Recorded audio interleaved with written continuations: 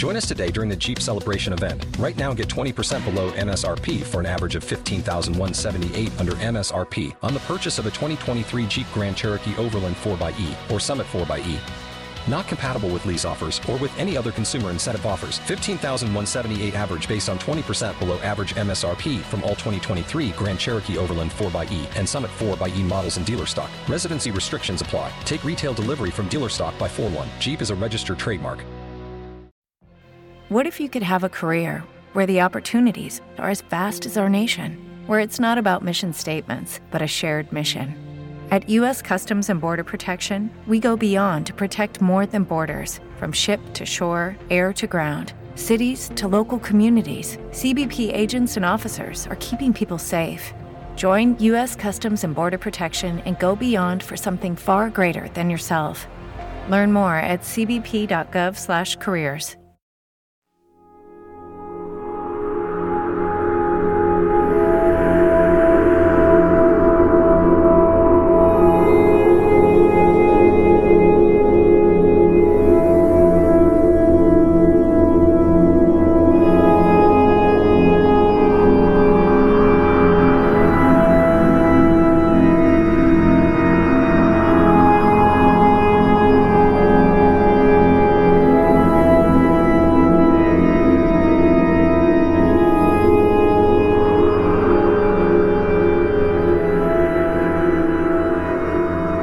Hello, and welcome to Strange Dominions, where we attempt to unlock the mysteries of the unseen and unheard, unknown and unknowable.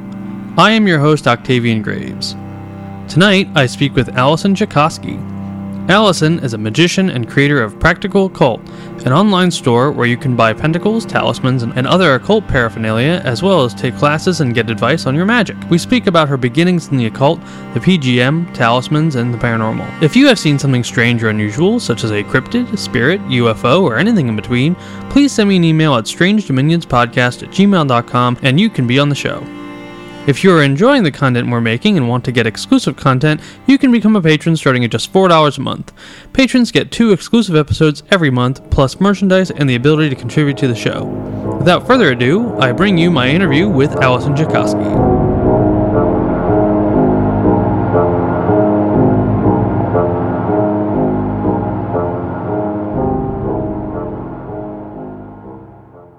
All right, I am here tonight with Alison Chicosky. Alison is a scholar and practitioner of a variety of forms of thaumaturgy with a focus on results-based magic. While especially interested in both Solomonic magic and the Greco-Egyptian magic of the Greek magical papyri, she is also well-versed in soul flight and psychic magic of various kinds. The founder and force behind Practical Occult, she strives to provide pentacles and other enchanted items drawn from a broad background of rigorously studied ancient arts, leveraging the systems of the past for practical modern use. Alison, how are you? I'm good. Thanks for having me. Yeah, my pleasure. I'm really happy to have you on. So, where did this all start for you? What was your beginnings in the occult and magic in the first place? Really, I was kind of just always a spooky kid. I had spooky books. I was into the paranormal and sea monsters and cryptids. And, I'd go to the library and come back with all sorts of interesting books. And I had personal experiences where I would see things out of the corner of my eye, or little, childhood experiences. And it made me realize that there was a lot more going on than people were talking about. And I wanted to find out what was kind of behind the curtain. I absolutely feel that. That's a very big motivator for me as well. So I know that you're well-versed in the PGM, and for my audience who may not know what is the PGM? Well, the PGM stands for Papyri Graecae Magicae, which is the Latin name for the Greek magical papyri. Now, that's a collection of texts that has been bound together in several books that people are familiar with. The most recent one being the Hans Dieter Betz version, where they've taken these texts from about 2,000 years ago, about the time of the New Testament, that were written in Egypt, but in Greek, because at the time it was the colonial era of Egypt, so they had been required to start keeping their administrative records in Greek, by the Ptolemies. So we have this body of work that was found over, like a several hundred year span in different cities. So it's not a single body of work per se, but rather a lot of different texts with the same subject matter from the same period of time that have been several times translated together and published in singular books. Beautiful. I'm a big fan of the PGM, and I think it's really interesting because when you look at the PGM, you can see the lineage of what we would call grimoire magic or ceremonial magic, and you can see the traces from certain PGM spells into grimoire stuff. And so it's really an essential piece of text for any magician or sorcerer coming in. Yeah, well, part of the problem with the Greek magical papyri is it's not a grimoire in the same sense that a lot of grimoires that we're used to are. And let me explain on that. So in many cases, when we look at grimoires, we're looking at the working notes of a magician or other sort of practitioner, but scholars believe that what we're seeing in these Greek magical papyri spells are in many cases kind of handbooks for working lector priests in Egypt, and who would handle all sorts of kind of mundane issues for people, including helping them find justice and love and things like that. Yeah, and there are a lot of love spells in the PGM. Yeah, it's funny. And some of the spells in the PGM, they were found like they're not just the texts; they're the completed spell. So, for example, there's a couple of spells that were found by themselves, rolled up around hair, like love spells. So that's to me says that's not someone's notes. That's a spell that they did with the materia to link it to the target in it. So there's definitely some of that too. Yeah, absolutely. Now, one of the things about the PGM, and this is kind of common in a lot of forms of magic, is the ingredients that one would use for the spell. They're kind of hard to come by in the modern age. And I'm curious if you found workarounds for this or any advice for people who are wondering what they can do to find more common items to supplement with some of the harder to find items, or if that's just not possible, if you kind of have to do exactly as the spell requires. It depends on the spell. There's certainly spells that are prohibitively hard, but some of those prohibitively hard spells are kind of unnecessary, in my opinion. So, for example, there's one spell to find a thief that involves taking the head of a drowned man and planting it in a field, planting flax on top of it, waiting until the flax grows, harvesting the flax, turning it into rope, and then eventually doing knot magic with that rope to find the thief. Like, that may work, but first off, nobody's doing it. And second, there's easier spells to find a thief, including in the PGM. So, when it comes to testing everything, I'm never going to test everything because some things are just prohibitively weird, or really there's easier methods. And I would gravitate towards, the one that didn't involve the severed head of a drowned man.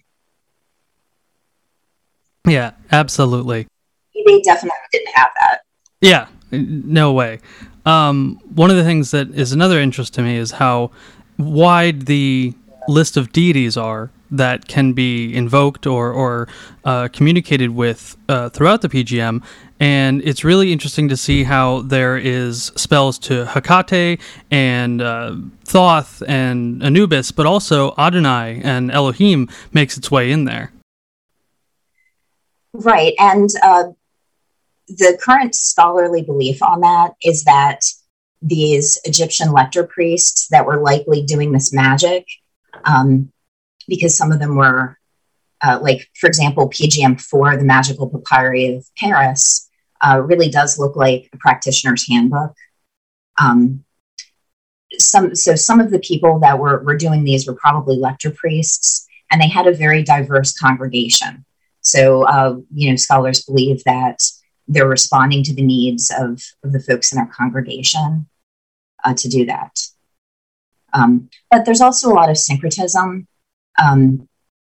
When Alexander the Great, went all across Asia Minor and northern Egypt like that, it really created a kind of a metropolis city in Alexandria. We all hear about the Library of Alexandria. Well, that was the Ptolemies that did that. And that's the same time period of the Greek magical papyri, where there was an amazing push to get just texts, all sorts of texts in there, and it was well funded. Yeah, and you can really see, the spells in the PGM are very thorough, and I've worked a couple of them myself, and the results, when they're done right, they really come. And I'm curious about some of your results and what made you realize that this stuff was, possible and real. Well, I had already been doing magic before I got to the Greek magical papyri. So I'd been doing Solomonic magic before that, and I already knew that it worked. So I kind of didn't come into the Greek magical papyri from as a starting place. And honestly, I think if I had, I probably would have just been confused. As mentioned, the Greek magical papyri isn't really okay, here's what you do first, and here's what you do second, and here's some notes about this clearing things up. It's not like that. But I started doing the Stele of Jew first. That was my first PGM spell that I started to do regularly. And, I had visions from it. I had auditory experiences from it. There was really something there going on. And one of the many reasons why I picked up the Greek magical papyri in the first place is that I'd asked around to other friends of mine who were also practitioners, and I asked them what they recommended. And several people had recommended the Greek magical papyri as having magic that, the results just hit like a truck, right? Like if you do it right, it's so obvious that it worked. Yeah, I definitely feel that. Now, the other thing that you're very into is talismans. Can you give us a little insight onto how you got started with that? Sure. And also there's overlap there with the Greek magical papyri because several of the items that I make are out of it. So those items are generally referred to in the text as phylacteries, which are protective amulets. The way that I got into making them was probably the way that a lot of people get into magic, which is they had a need.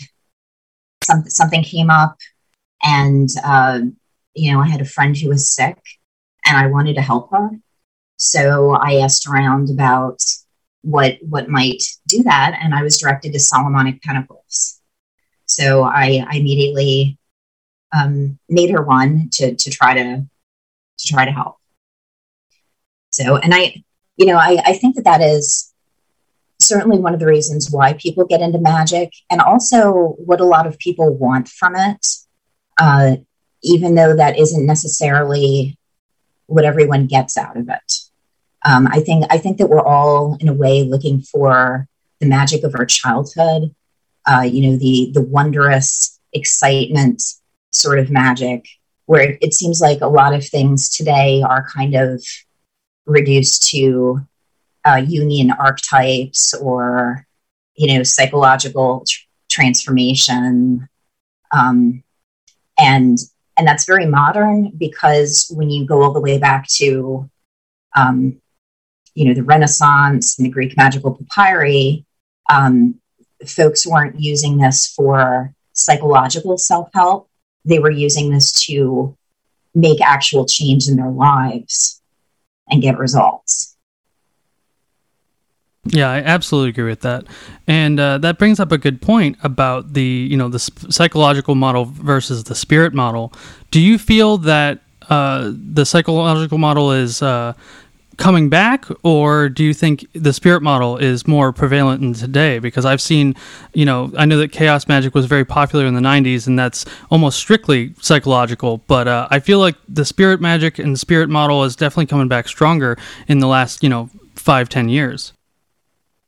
I feel like I'm always confused as to why all of these models are mutually exclusive for some people, because it's certainly possible that, both spirits exist and that our human minds are very powerful, and can do a lot of things that are beyond what we currently know as our capabilities.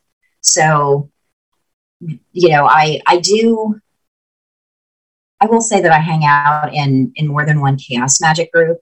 And I kind of do that to keep an open mind and see where people are coming from. So as a result of being in those spaces, I do see a lot of people that, really reduce magic to just the, well, if I can change my outlook on the world, then I can attract this to me, or, I will make a sigil and forget about it and, bring this to me. And if that's working for people, I'm definitely not here to say don't do it. I would just like people to know that the wondrous magic really is out there, and for them to know where to look when they're ready for that. Beautifully said. And I absolutely agree that I think that the two models can work together. We've seen a lot over the years in the paranormal about theories that whatever phenomena is happening, whether it be cryptids, ghosts, UFOs, it's possible that they are using our mind and subconscious as a way to connect with us, or, come about into our physical reality through our subconscious. So there definitely is something to be said about that. One thing that I wanted to ask you about in the PGM is, at least in the Hans-Dieter Betz version, there is a lot of spells and charms. And I'm curious, what would you say is the difference between those two terms? I didn't really give it much thought, but the word charm has a lot of different definitions. There's definitely multiple types of magic in the Greek magical papyri. So you have these long rituals with complicated incense and sacrifices and phylacteries and all sorts of things. But then you also have simple folk magic, where it's like, take a piece of paper or papyrus in this case and scribble, 5 symbols on it to cure a scorpion sting. So it's really eclectic, like I said, because it's not a single grimoire, like a one person wrote it type of situation. But I do like experimenting with some of the really simple stuff. So, for example, the scorpion sting charm that I mentioned, I have used it, and it's worked on a bee sting, a spider bite, a scorpion sting that my friend had, and then some unidentified thing that stung a child. So, I mean, that was definitely, I know that this works, because if it works on a crying, 6-year-old, and they're like, the pain went away, then the pain went away. Yeah, absolutely. You do the practical occult online, and where you make talismans and other magical items. Could you tell us about how that started? Yeah, well, as mentioned, I started making Solomonic pentacles out of a need that my friend had, and they worked so well that I just started making more and more of them. Like, it was a very big hobby for me. So at the time, I was working in corporate America, and I was cranking out just dozens and dozens of pentacles that I exclusively gave away to friends. So I'd been doing that for months and months and months. And then I got called into a meeting at work, and it turns out that they laid off my whole team. So it was like, wow, okay. So then, this job that I expected to finish the rest of my career out at, was just kind of yanked out from under me. And as I was applying for other jobs, every time I applied for another corporate job where I'd have to put on a suit and take a train to go to the city and sit in an office for basically like 9 hours, including my lunch break, I would just cringe, because I didn't want to do that. I just didn't want to do that again. So I sent off my resume. I applied for jobs, but every time I did it, I was like, ooh, I kind of hope I don't get it. And then as that was going on, people started messaging me and saying, hey, these pentacles that you make, I'd like to buy them. So, having completely not thought about selling them before, I found myself in a situation where I both needed a new career, money, and people were looking to buy a thing that I already did. So I started doing that. Well, that's really cool. I really wish I could have that. Yeah, it's been the best decision of my life, really. It's just been, it's amazing to be able to wake up and have the whole day to yourself and not feel tied down to something that, even though I liked my job, it's a chore to spend that much of your time doing something that you're not passionate about. I absolutely agree. For the people who may not know, how would you describe a talisman, and what is your method of creating them and imbuing them with the power that they are said to have? Right. So there's a lot of splitting hairs over talisman versus amulet versus pentacle versus phylactery, and I'm not sure that all of it's necessary. But the Solomonic pentacles that I make, and actually also the phylacteries from the PGM, they're all made in rituals where spirits are called and they're asked to empower the items. So in all cases, for all of the systems that I work out of, they're not completely separate, in that I'm lighting candles in all of them, I'm using incense in all of them, and I'm calling spirits in all of them. They just differ according to the texts that I'm reading, or whether or not they require any sort of astrological timing. And for pentacles, that's very light. They're not looking at electional astrology. So it's not everything that's going on, but I do look at the moon phase and planetary hours and planetary days, and those are the sort of things that I factor into the Solomonic consecrations. Did that answer your question, or? Yes, no, absolutely. And I was originally going to ask you, what is the difference between a pentacle and a talisman?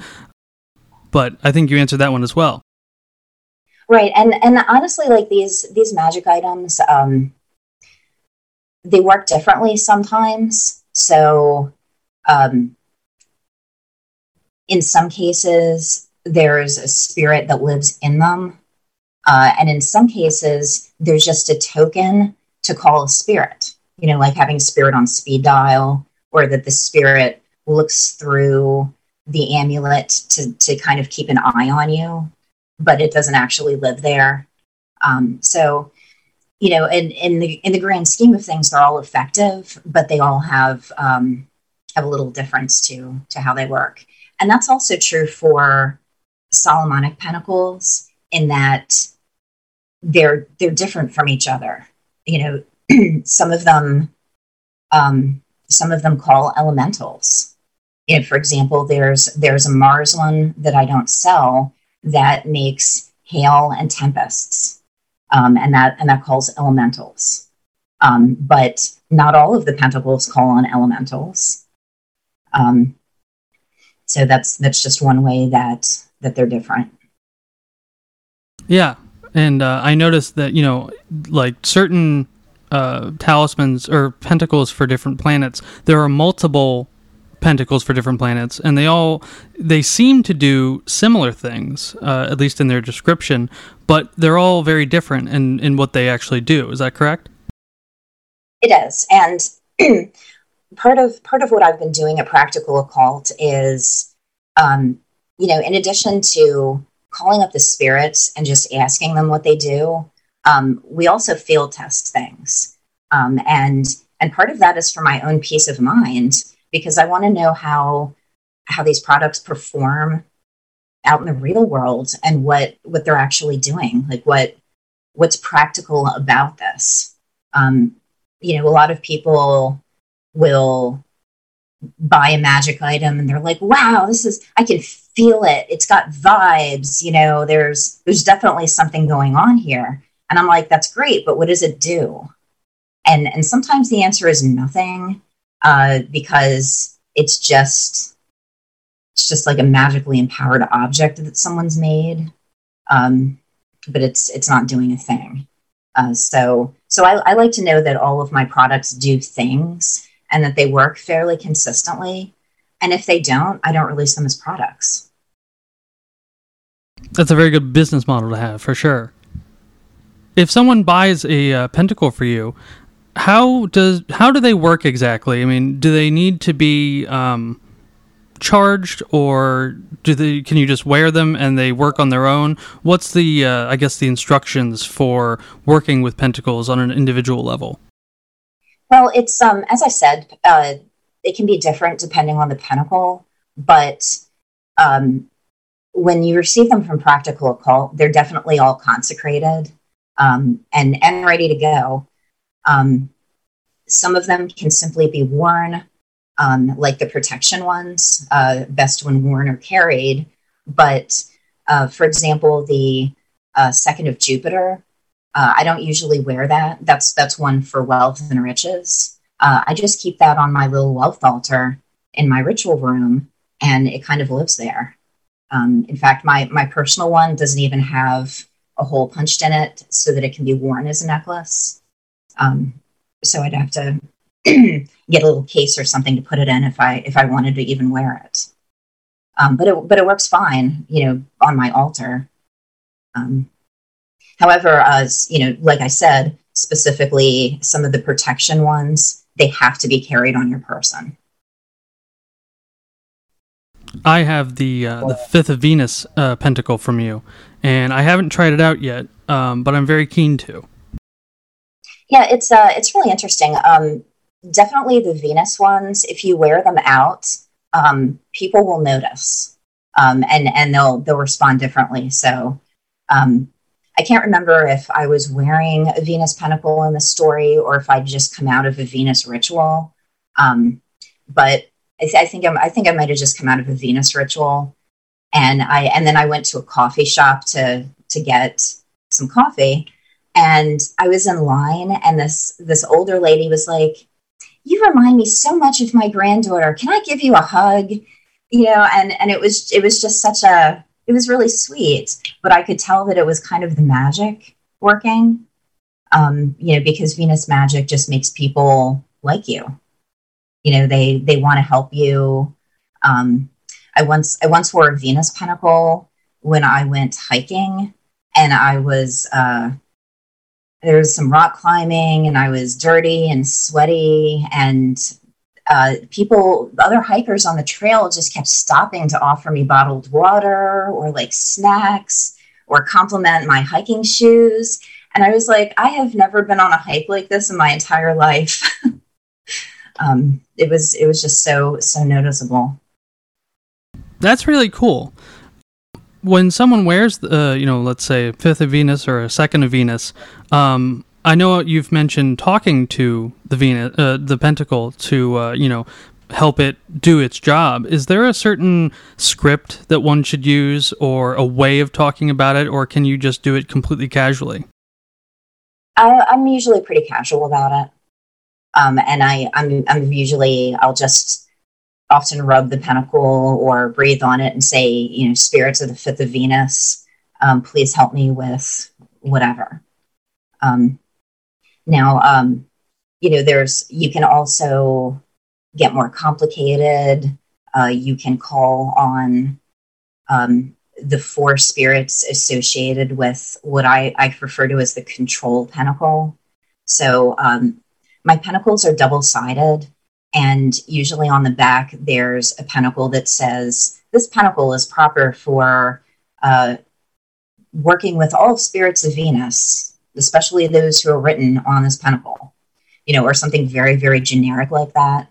So I usually just put that on the back of the specific ones to make them a little, more effective and more flexible.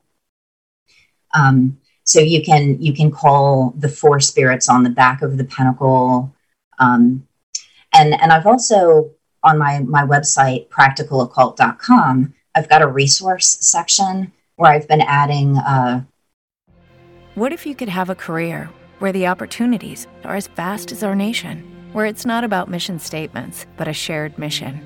At U.S. Customs and Border Protection, we go beyond to protect more than borders. From ship to shore, air to ground, cities to local communities, CBP agents and officers are keeping people safe. Join U.S. Customs and Border Protection and go beyond for something far greater than yourself. Learn more at cbp.gov/careers. You've worked hard for what you have. Your money, your assets, your 401k, and home. Isn't it all worth protecting? Nearly 1 in 4 consumers have been a victim of identity theft. LifeLock Ultimate Plus helps protect your finances with up to $3 million in reimbursement. LifeLock alerts you to identity threats you might miss. And if your identity is stolen, your dedicated U.S.-based restoration specialist will work to fix it. Let LifeLock help protect what you've worked so hard for. Save 25% off your first year on LifeLock Ultimate Plus at LifeLock.com/aware. Terms apply. Dozens of old newsletter articles and other things that we've written, which are going to include and do already include other ways to use pentacles, little rituals. For example, there's also a way to use pentacles in folk magic, and it doesn't even have to be pentacles that you got from Practical Occult. People can and do make these things on their own, sometimes out of paper or other things that maybe aren't as strong as, silver or gold or whatever. But, maybe you don't need it to be that strong. Maybe you just need a little bit of magic right now, and you can just do it yourself.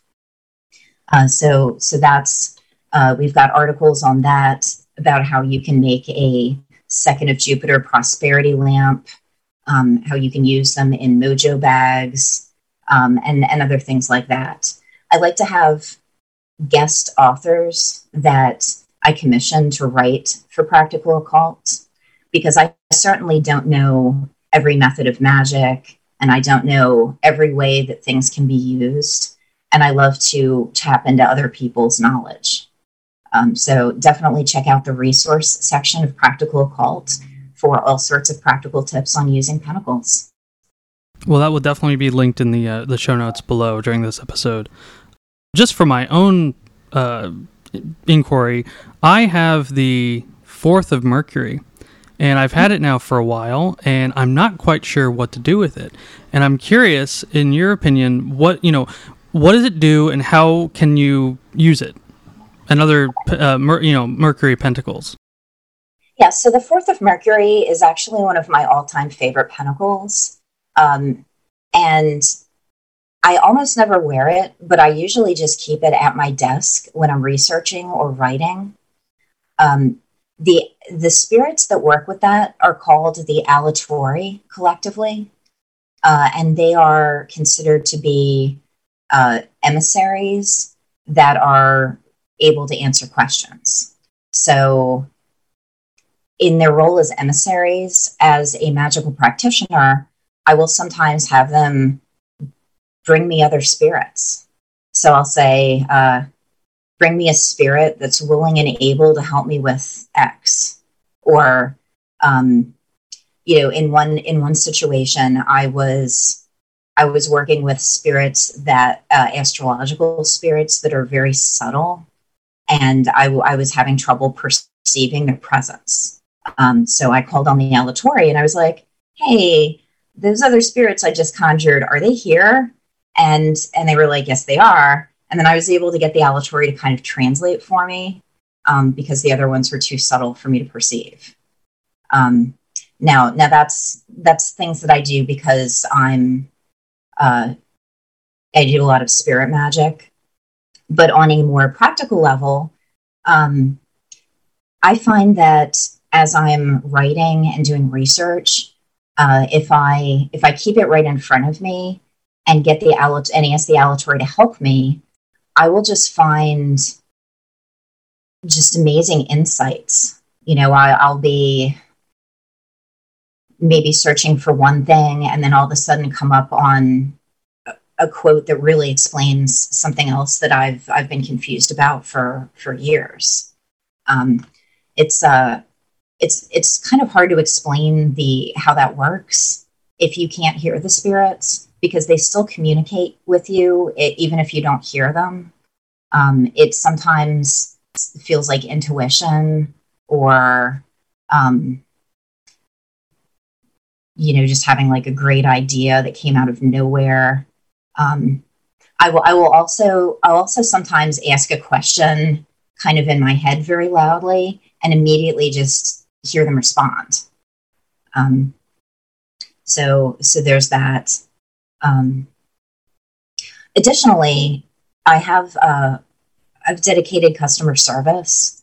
So if anyone's bought a product from me and they've got specific situations that they're trying to solve and they don't feel like they're seeing any progress, just give us an email and we'll definitely get back and work with your individual situation.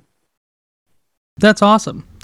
One of the things that I've always wanted to try, and maybe you can give some insight into this, a lot of paranormal investigators and people into the paranormal, they kind of get sad because they can't see the spirits, or that they're not really having any kind of real-time interaction. And I'm curious if pentacles, and if there are any pentacles that could help with that and assist in being able to really perceive spirits and communicate with them properly. Yeah, so the one to help us see spirits is, I believe, the 4th of the sun. And I've actually used it myself, and I had a really fascinating experience with it my first time, where I did a ritual, and I often work with a scryer who has much better psychic senses than I do. They've just spent really like 15 years training them up. And they're very, very good at it. So they saw the spirit before I did, but I had the pentacle, and I was looking into my scrying crystal, which is, crystal ball, and I could see these pinpoints of light, which were the candles being reflected, the candles from the ritual. And then as I looked at it, it was like the pinpoints came closer and closer until they were being reflected in the eyes of a face. And it was like, have you ever used like a camera that you have to turn it to focus? It was like that. It was like slowly turning the lens to bring it into focus. And it came from like almost like a little wispy light hologram thing to sharpening into a very long, pointy, featured, humanoid-ish face. And I was like, wow, this, I'm seeing it, described it to my scryer, and they're like, yep, I've been seeing it for 5 minutes. So we definitely saw the same thing there. That's really awesome. One of the things that I do on a weekly basis is I go to the woods and I give offerings to the local land spirits. And, I'm not in a ritual at that point. It's kind of just me in regular clothes with food and wine and incense, telling the spirits, hey, I've brought this for you, so we can form a relationship. But I'm always kind of disappointed because I don't really see or experiencing anything. And I'm wondering if those same pentacles could work in that context of just going out into nature and being able to perceive the spirits that are there. I think they could, as long as you were in a receptive state of mind for it. I did get a delightful, very long feedback story from someone that I had gifted one of the solar pentacles to see spirits. And they wrote back and they told me that they had the ashes of a beloved pet cat in their office. And that one day they were, they had the pentacle and they were in their office and just, I guess in like a calm meditative state. And they looked over and they saw the ghost of their cat over by the ashes, kind of laying on them. And it was a very emotional moment for them. But, that was an example of it being outside of a ritual. Where they just, they weren't trying to see their cat. They just did. That's awesome. I would love to try, something similar to that out in nature and see if maybe that pentacle can help me perceive some spirits that may be nearby that I just wouldn't be able to perceive otherwise. When one has a pentacle from you, does it matter, do they need to go by that pentacle's day and hour, or will that pentacle work any day of the week at any time? It works anytime. So I've made it at a specific time, and now that it's made, it's just good to go. That's awesome. Have you had any pentacles that people bought from you that had some sort of adverse reaction or anything like that? Oh, yes. So we figured it out, but it was absolutely inexplicable to me at the time. I had made a Jupiter Honor and Glory pentacle for a friend who was also a practitioner. And it was one of the early testers. But almost as soon as they received it, they started having bad luck. And we worked together to get to the bottom of this, but it turns out in their specific case, they had other spirits that were offended that these new spirits had been put on the job. It was like, hey, this is my job. What do we need these other spirits for? I'm not okay with this. So it was like a spirit diplomacy situation where the adverse effects weren't actually caused by my pentacle. They were caused by the other spirits, but it was like a a brief personality clash that he then had to placate his other spirits and be like, no, I'm not replacing you. I still value you, et cetera, et cetera. So, and I still feel kind of bad about that happening. Well, that brings up a really good point because, just in my own life, I have the 4th of Mercury, the 5th of Venus, and the 2nd of Jupiter, and I've never worn them all at the same time. But I'm curious if there's if that's an okay thing to do, or if there are certain pentacles that shouldn't be worn together from different planets. Yeah. So, as far as wearing multiple pentacles together, it's certainly okay to carry them together, but I wouldn't necessarily recommend wearing them in a way where they rub up against each other. And for totally mundane reasons, it's because the metal will scratch, right? So I've had a couple instances of people who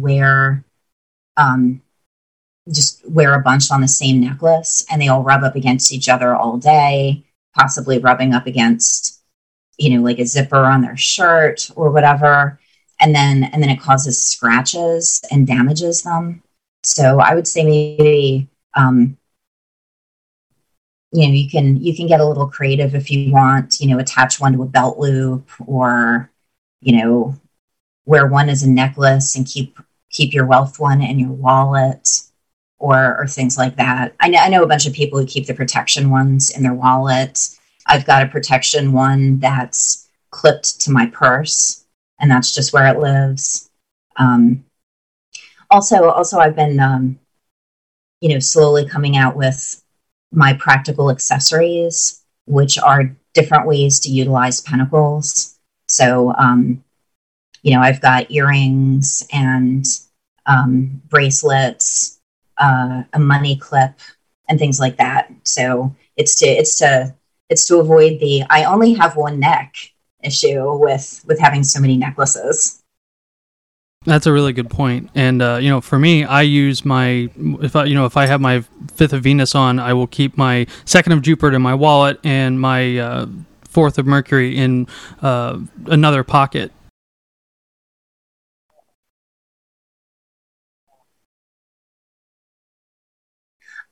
Right. So Solomonic magic is a decently broad category, but also a style of magic.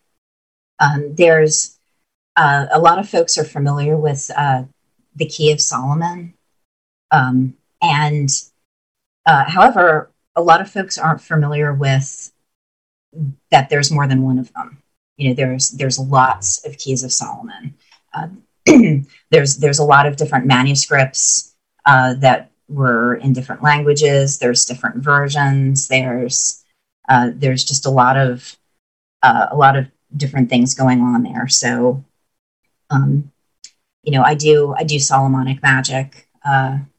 Before getting into Pentacles, I used to do a lot of Trithemius rituals, which is the drawing spirits into crystals, and that was my main mode of ritual. But these days, now that I've made so many Pentacles, and of course I have a vast number of personal ones, like many more than I sell, right? Like I just experiment with them. I'm like, oh, what does this do? While not everything is, turns into a marketable product, I like to play around.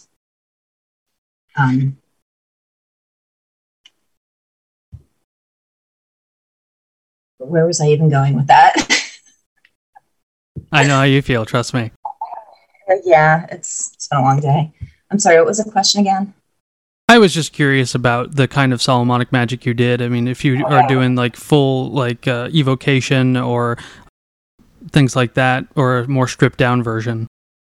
It's a more stripped down version, and I will recommend the book that I started out with when I got into grimoire magic and conjuring angels, and it's The Seven Spheres by Rufus Opus. It's the Trithemius method, stripped down and well explained. You've worked hard for what you have. Your money, your assets, your 401k, and home. Isn't it all worth protecting? Nearly 1 in 4 consumers have been a victim of identity theft. LifeLock Ultimate Plus helps protect your finances with up to $3 million in reimbursement. LifeLock alerts you to identity threats you might miss. And if your identity is stolen, your dedicated U.S.-based restoration specialist will work to fix it. Let LifeLock help protect what you've worked so hard for. Save 25% off your first year on LifeLock Ultimate Plus at LifeLock.com/aware. Terms apply. And honestly, that's what I needed. I really needed a very easy guide to get me started. Oh, I had been hanging out in Solomonic groups for almost a year before I picked it up and started doing that sort of magic. And I had been reading books about it and listening to other people that did it.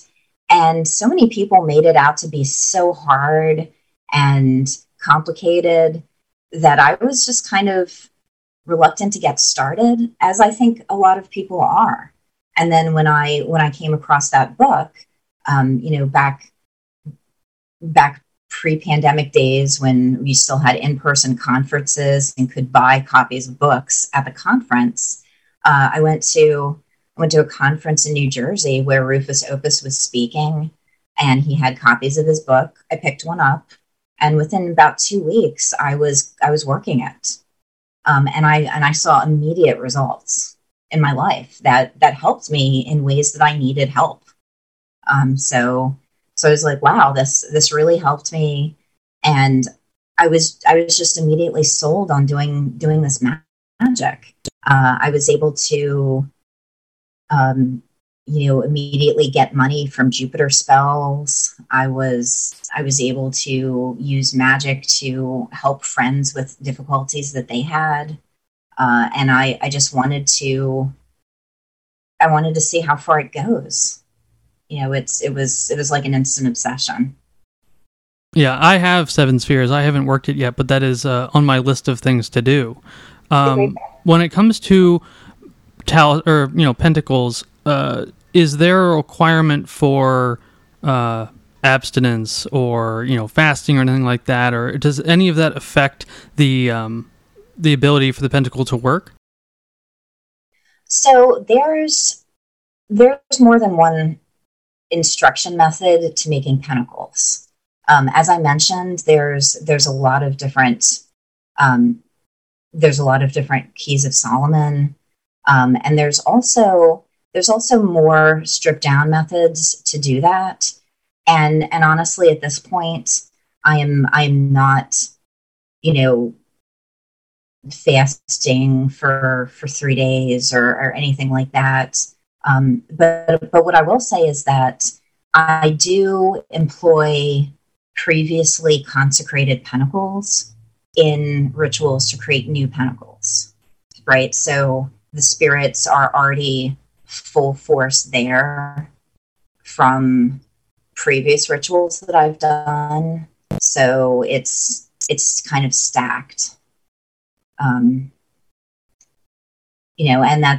I feel that's one of the things about the sort of magic that deals with spirits in general, which is something that isn't necessarily often talked about, and that's how it can be really hard to do the first ritual, right? Like you might need to do everything a specific way, but then once you've contacted that spirit, you can say to the spirit, hey, is there an easier way that I can call on you? In much the same way that meeting another person, you might have to, like, let's say you wanted to talk to, an executive of a company. You might have to call and talk to like a secretary, and they might say, oh, well, you have to fill out a form, make an appointment. There's different things that you have to do and hoops that you might have to jump through. Then let's say you meet that person and they're like, oh, wow, you're really cool. Here's my personal cell. Just give me a call. You don't have to talk to my secretary. We're fine now. So in the same way, like spirit magic can be like that. And I genuinely feel like I have an amazing loving relationship with the spirits that I work with, and they're fully on board in helping me do this. It's putting good out into the world. It's checking off boxes for what they want to do as well as what I want from them. So I feel like we're very aligned in that.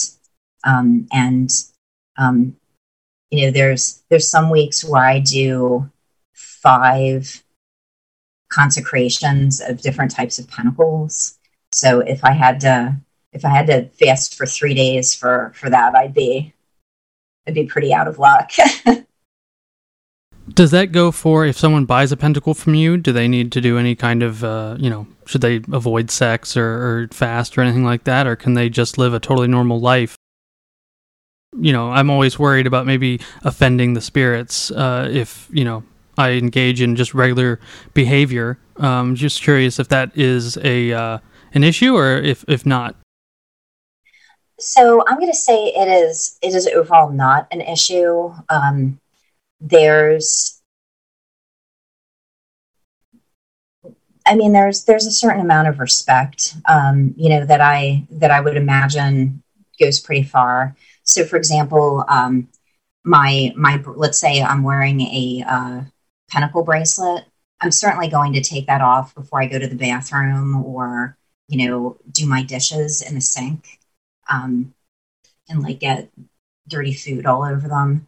So I'm not going to do that. But I've definitely been wearing pentacles when I'm out sweating in this terrible humidity that's oppressing us this summer. Have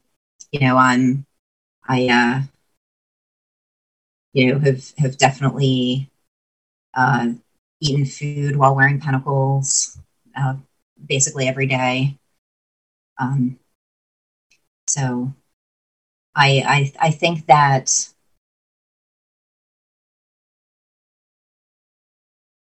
it's very hard to make the pentacles not work. So it's not like one of those situations where, oh my gosh, I forgot to take this off and now it doesn't work. I've specifically I've done all sorts of accidental things with pentacles. Like I've had them in my pants pocket and then run them through the washer and dryer before. I don't recommend it, but they still worked. So I don't think they're as touchy as some of the other types of magic that might accidentally release the spirit if you do the wrong thing. Very well said. I think that will put a lot of mind at ease, because I've heard people say that they stay away from pentacles because they're afraid of offending the spirits and having bad luck or anything like that. And I've certainly heard all sorts of rules and regulations about things, and some of that turns out to be, well, my teacher told me that, and their teacher told me that, and I'm not here to say that any of that is wrong, but for me, I have pentacles all over my house. I wear them every day, and I just live my life with them. Additionally, I know of several people who actually have pentacle tattoos. Some of whom have said very good things about them working. So that brings up another interesting question, which is, if you have it literally on your skin in a way that you can't take it off, what does that mean about the way you have to live your life now? So. That's very interesting. I never even thought about doing that. I don't have any tattoos myself, but we're coming down to the wire here. But I thought, as a last question to tie into some of the paranormal stuff, when you've been doing rituals or pentacles or anything like that, have you experienced any kind of strange activity that aren't normal or standard for your magical rituals? I would say that there is a definite effect on the surrounding territory here. And it's interesting. I used to have a roommate years ago, and she worked a night shift. And I remember one time it was a Friday, and I'd done a Venus ritual, and she comes home very late, and I was still up, and she said, "Did you know that there's not only a herd of deer right outside, that window in that room, but there's also a lot of rabbits." So this was like 3 a.m. and there's just rabbits and deer all over my yard, right out in front of the window that I did the Venus ritual for, the room that I did the Venus ritual in. So I was like, okay, well, that's, they noticed something and they came to see it. That's awesome. I have experienced a couple weird things when I've done my magic that I wouldn't expect to be a part of it. I've also in a lot of cases there's been electrical issues, and sometimes some of these stories are funny. There was one occasion where my friend Sarah Mastros, who's also a professional practitioner that I recommend, she was having folks record invocations as part of like an audio project that she was doing, and she asked if I would record an invocation. So I said sure.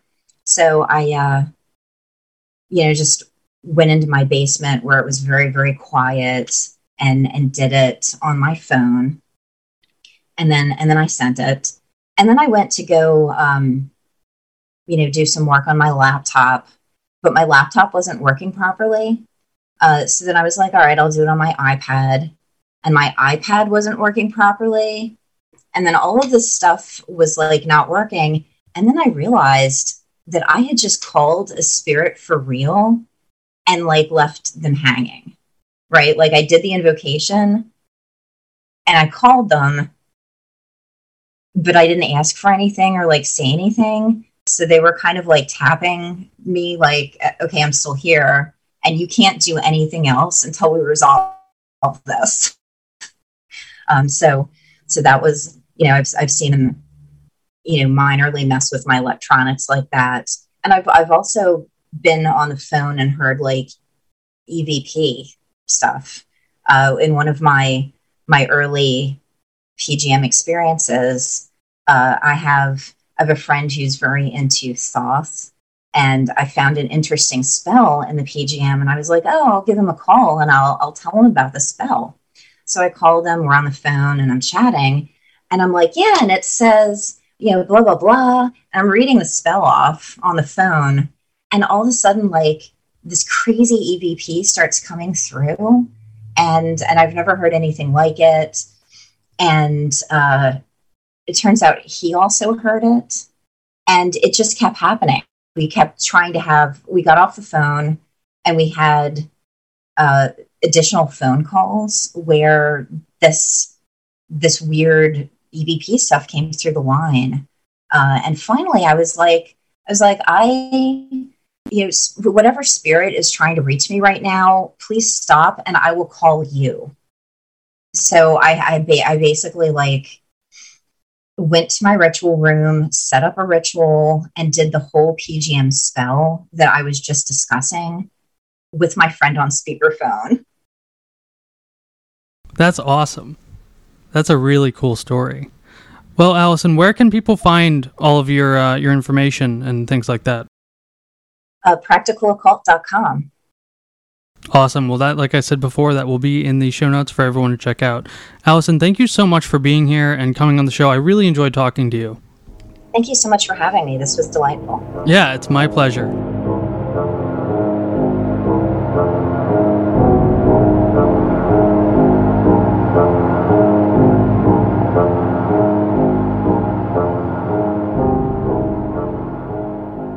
That was my interview with Alison Chicosky. I loved having her on the show, and I will be having her again very soon. All of her links are in the show notes below. That's it for tonight, folks, and I will see you again in The Strange Dominions.